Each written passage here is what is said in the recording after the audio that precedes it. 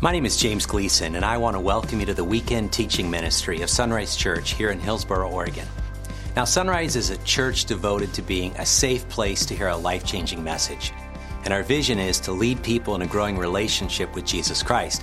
And so every weekend we share a message of hope from God's Word, the Bible. Now, if you'd like to know more about discovering and growing in a relationship with the God who loves you, please take a moment to visit our website at www.isunrise.com. Now, from there, you can learn how to connect with the God who loves you. Then you can learn how to grow with others along the journey of life. You can learn to develop a heart to serve the least, the last, and the lost. And finally, you can learn how to lead others to know Jesus Christ on this journey of disciples making disciples. And so now I invite you to follow along with our weekend message as you discover the heartbeat of God.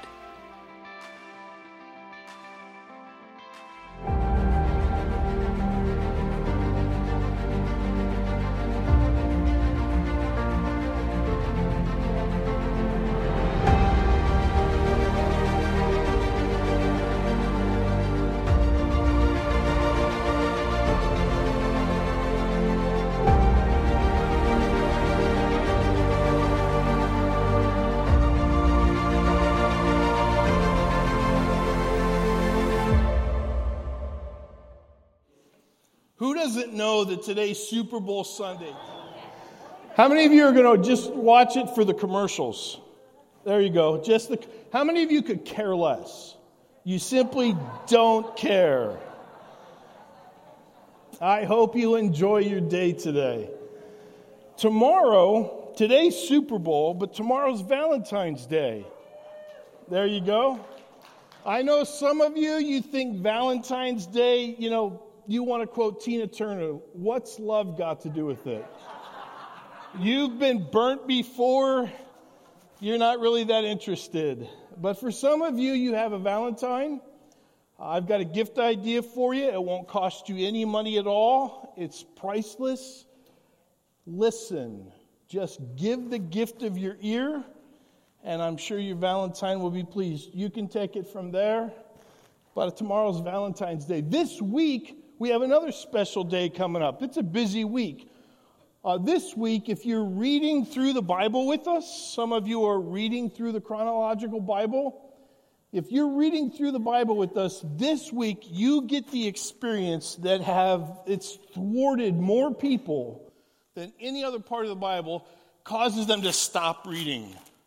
How many of you are reading through the Bible? Right about now, you're getting into the tabernacle, and you have all the details of the tabernacle. And then, good news, after the end of the book of Exodus, on Wednesday, you get the book of Leviticus. Now, there's a special book. I mean, it has stopped more people from reading through the New Testament, or through the Bible, than any other book in the Old Testament. The book of Leviticus, single-handedly. And I can understand why. I've tried to read it before. Actually, I get to try to speak on it this morning. It's a bit of a challenge, but surprisingly, remarkably, to the ancient readers, it was a loved book. The book of Leviticus shows the uniqueness of God, His otherness, His holiness. The book of Leviticus was at the center of the Torah. The Torah is the Hebrew word for the first 5 books of the Bible, what we call in English the Pentateuch. And that book, the Torah, sometimes called the book of the law, is the foundation for all the rest of Scripture. And our book, Leviticus, is at the center of the Torah. And our chapter for today is at the center of our book. So when the ancients read this, they would love it. They would delight it. In fact, the psalmist put it this way. He says in Psalm 119, verse 97, "Oh, how I love your law. I think about them all day long." When the ancient Hebrew read the book of Leviticus, it was good news to them. It was remarkable to them. Today, when we read it, it just sounds odd to our ear.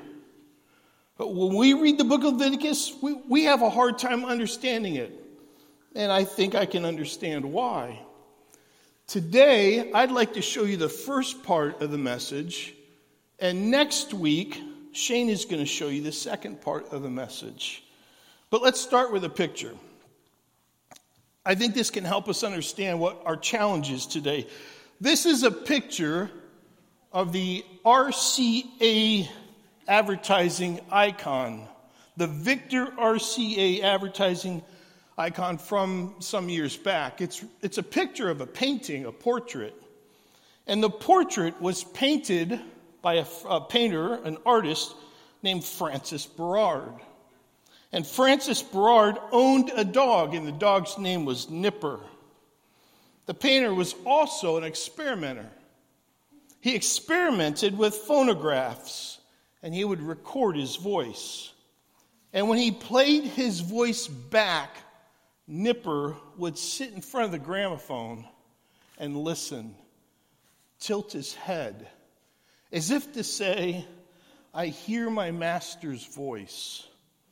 Well, one day Francis Berard died, and his brother inherited the gramophone and all of his records, and he inherited Nipper, the dog. And whenever his brother would play those records, Nipper would sit in front of the gramophone and tilt his head and listen to his master's voice. And I suggest to you that that's a picture that represents relationship. Listening shows relationship. And we who follow Jesus, we listen to the Word of God. We learn to hear our Master's voice. And when God speaks to us, which He does through the Bible, we listen to Him. And this is what the psalmist felt. That kind of affection where the psalmist says, I love to hear your word. I listen to your word. I think about your word. But today, not everyone believes in God, nor do they care to listen to Him. But we who follow Jesus do listen. And when we listen, we want to hear His will for our life. Remarkably to me, in the ancient world, everybody believed in a God. Today, not so much. In the ancient world, it's unthinkable not to believe in a God. But what's different about their day and ours and the ancient world, no one had any idea how to please their God. They had no written revelation, no self-disclosure by their God. It didn't matter if you were a Canaanite, it didn't matter if you were an Egyptian, an Assyrian, a Babylonian, all the ancient religions. The only way they could ascertain God's will was the whim of a king or a pharaoh. They had no written text at all. Imagine trying to live in relationship with someone where you had no idea what pleased them, or what annoyed them, or what angered them, what displeased them. Some of you might have a boss like that. You might have a spouse like that. You may have had a mother that you never knew when she was going to get upset, or a father you never knew when they were going to go off.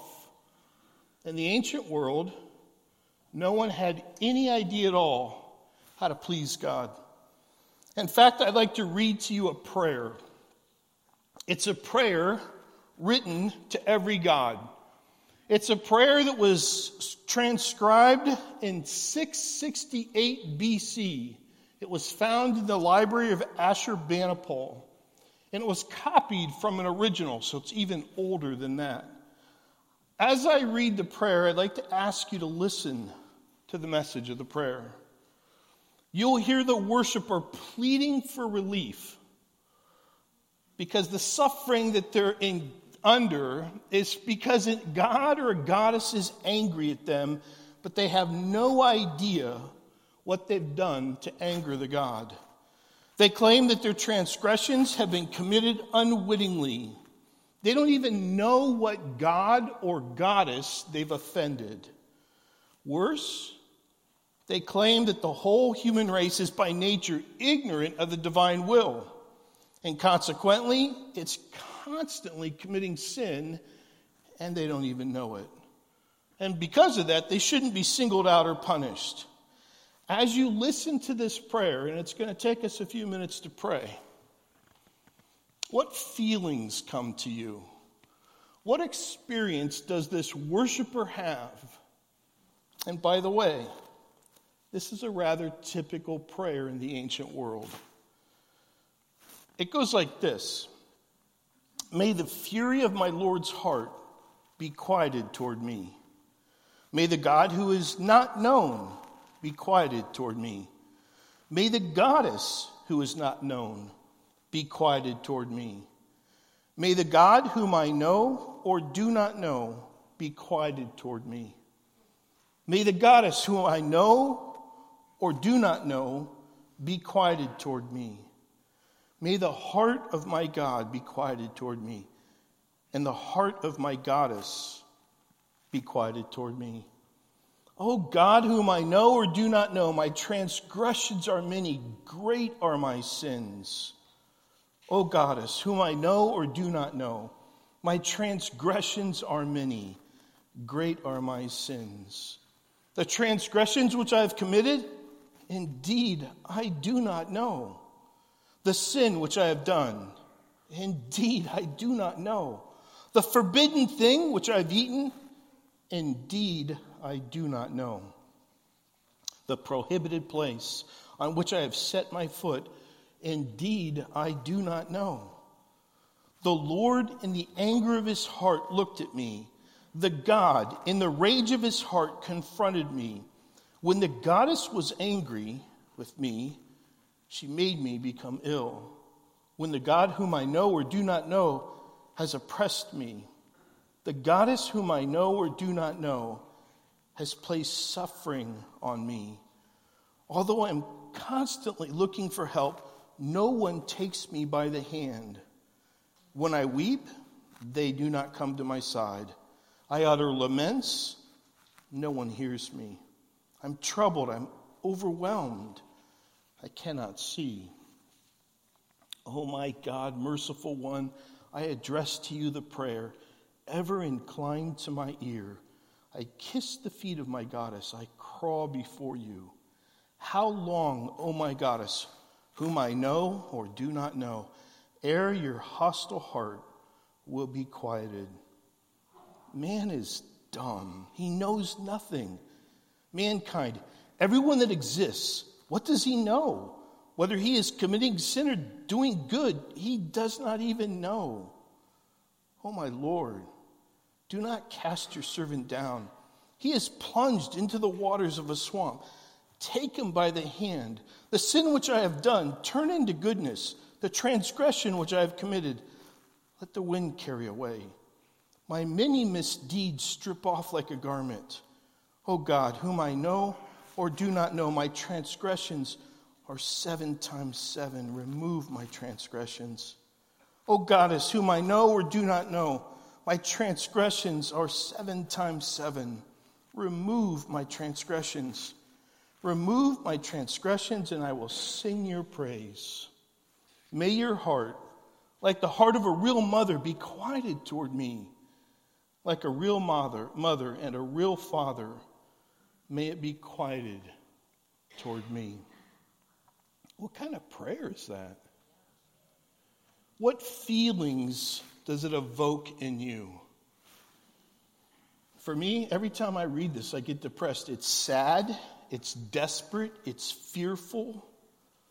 And what kind of life is that to live? What does it feel like to go through life and have no idea at all how to please your Creator? What does it feel like to go through life and have no idea what the will of God is for your life? That's the prayer. No idea at all. Don't even know who they've offended. The beauty of the Torah, the beauty of the first 5 books of the Bible, the beauty of that tabernacle that you read in detail, of the book of Leviticus, as you can know exactly God's will for your life. No one else can. No one else does. The book of Leviticus brings rejoicing to the Hebrew soul. The book of Leviticus is good news. The psalmist says, "Oh, how I love your law. What we struggle to read, they delight to recite." It brings life to them. In fact, the very next book of the Bible, the first 5 books is the Torah.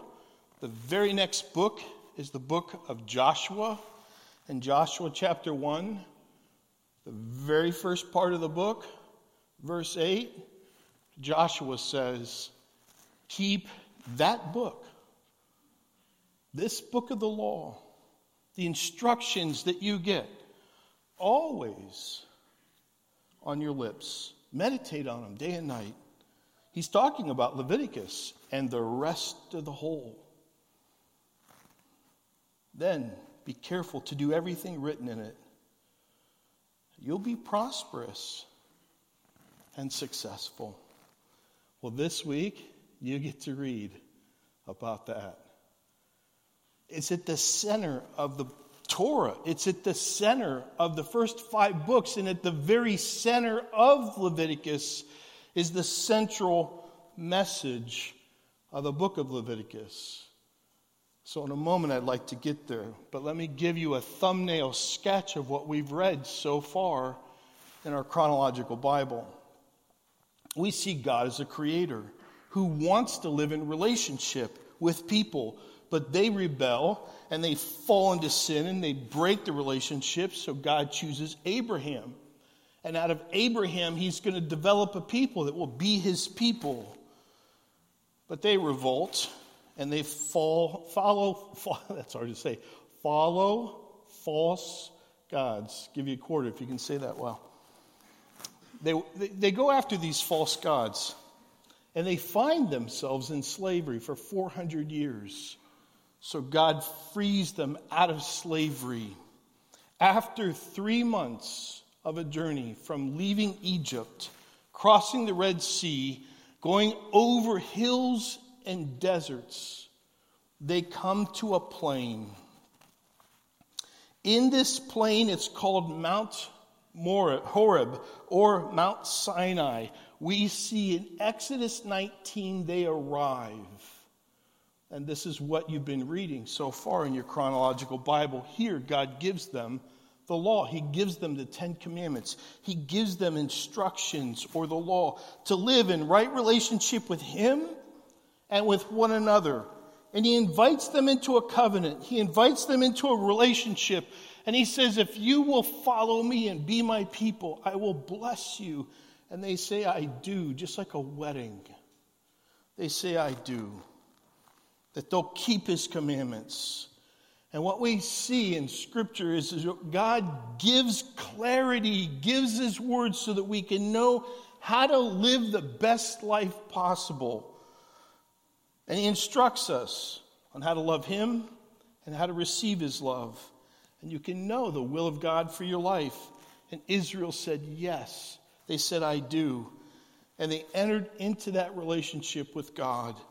And just 1 month later, 1 month after I do, Moses and Joshua went back up that hill to get more instructions from God. And when they came back down, Israel had already followed other gods. They built a golden calf, and they returned to the things that enslaved them.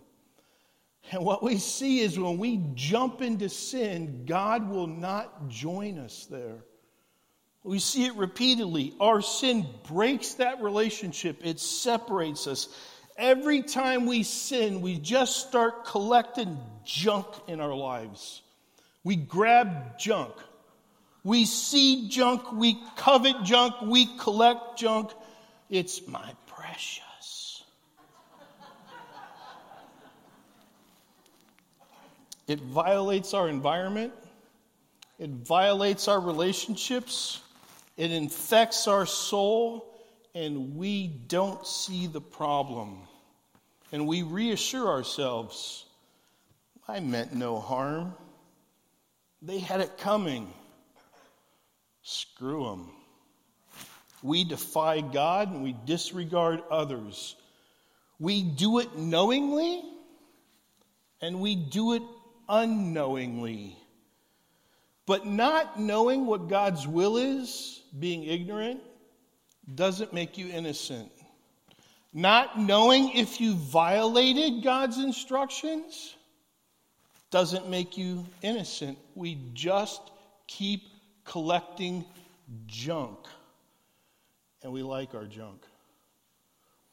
And when we jump into sin, God won't join in. Even still, He wants to be with us. And so God provides a place for Israel, a tabernacle, where He can meet them. And in that tabernacle, He wants to dwell with them. But if you're reading through the Bible, all of a sudden the Bible slows way down in its pace. Because there's times in the Bible where you will read a verse and 400 years will go past. And there's times in the Bible where you will read 59 chapters and 1 year will go past. You're in that part. 59 chapters from Exodus 19 to Numbers 11. The pace is slowing way down and the details are going way, way up. 59 chapters of details. God provides detailed instruction for how the Israelites are to live in right relationship with Him and other people. He provides details for a priesthood. He provides details for how to worship Him, how to bring sacrifices to Him, how to find forgiveness from Him. And every one of those details somehow symbolizes something about the character of God. It slows way down. But for us, when we read those details, they can seem a little odd to us, even strange to us. And what I want to do with a little bit of time here is look at a small set of those details that express the central message of the central book in the Torah. So we need to tighten our focus. In Leviticus chapter 1, we get some of those details. It says in Leviticus, I skipped something, didn't I?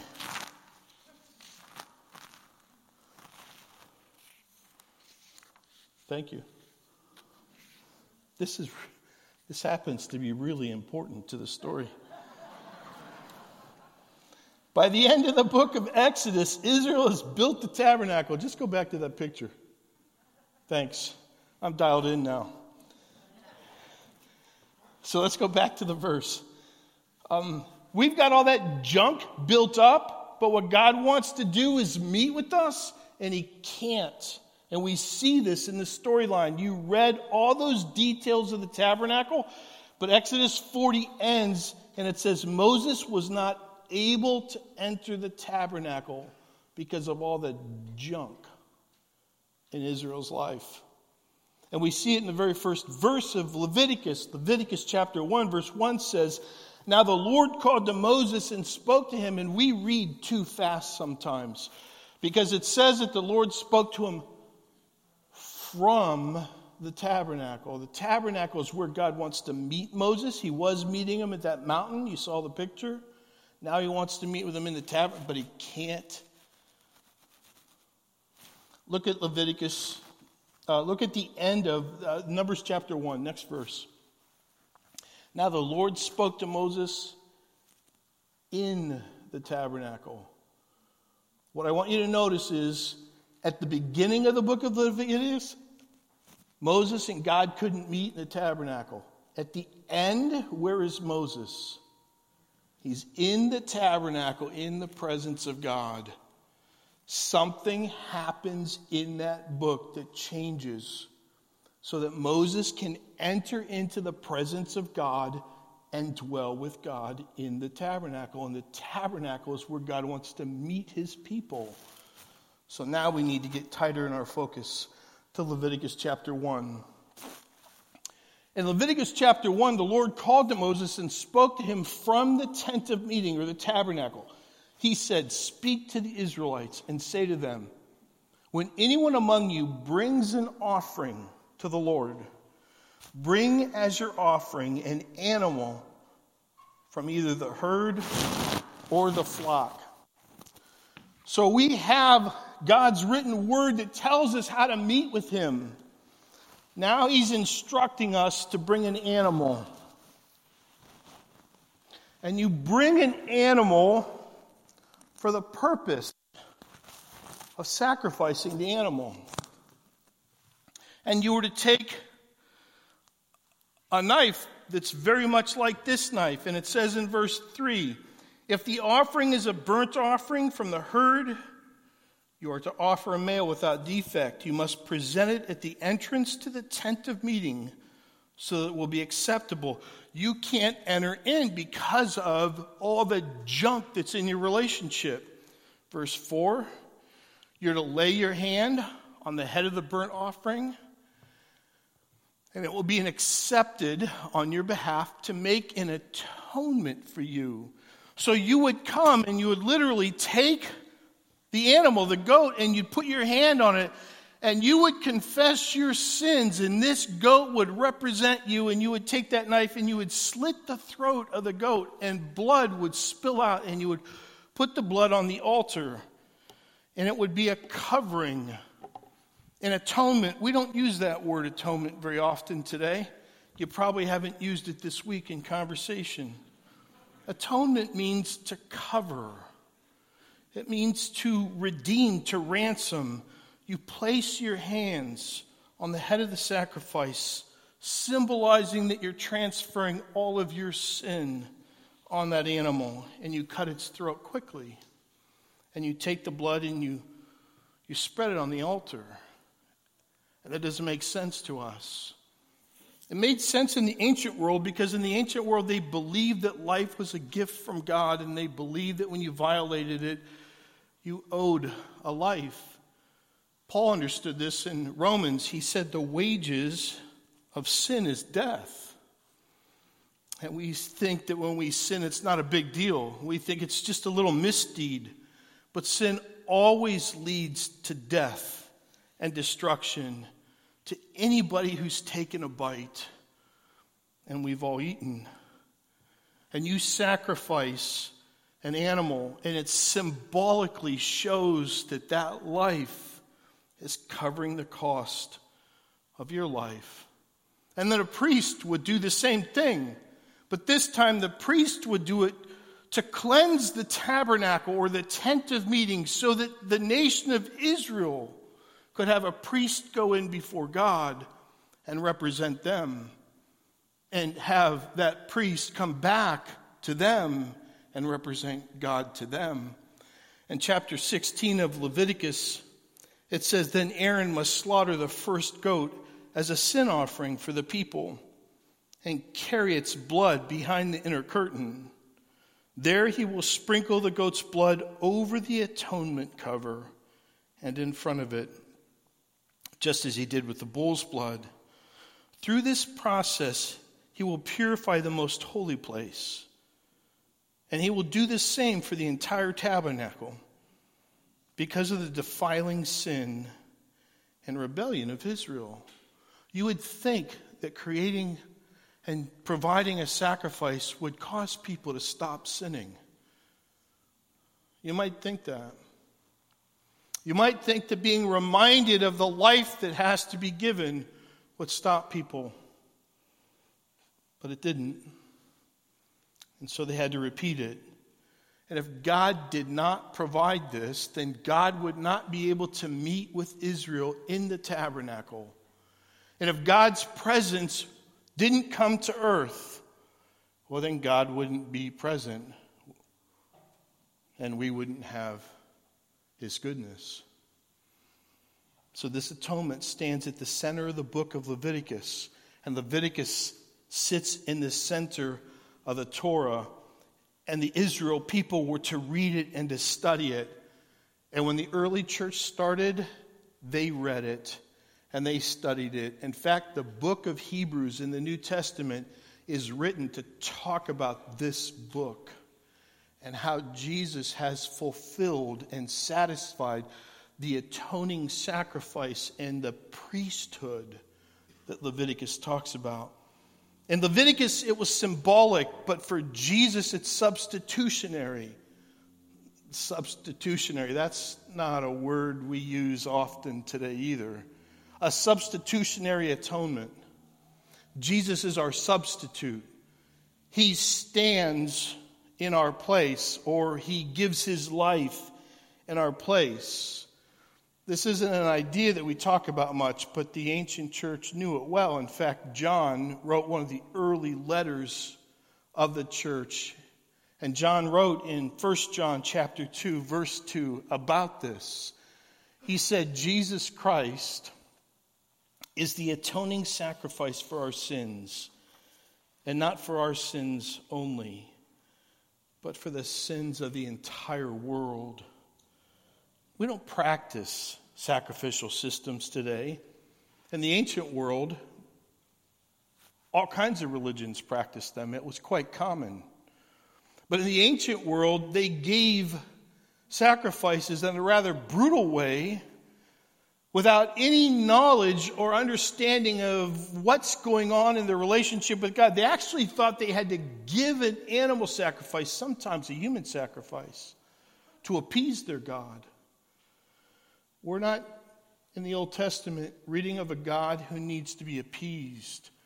We're reading of a God who provides life, because the wages of sin is death.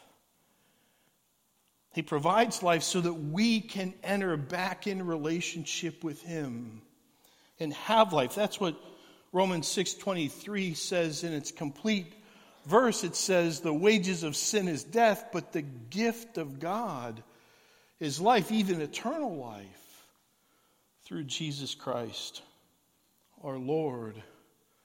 And that sacrifice that he made on the cross was not a quick cut of the throat. It was a long-suffering, painful death on the cross where he died on our behalf, and no more sacrifices needed. And we don't perform rituals like that today, but we perform two rituals in our church regularly. One is baptism. And baptism pictures the work of Jesus Christ. Baptism pictures what Jesus has done for those of us who believe in him. When we baptize someone, we say, in the name of the Father and the Son and the Holy Spirit, I baptize you. And then I say, buried in the likeness of his death. And we put him under the water.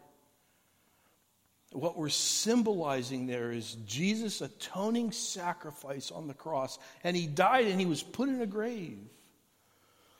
And then if you're in a Baptist church, it's customary to have a vote on whether or not you should bring the person back up at that point in time. And sometimes it doesn't go real well.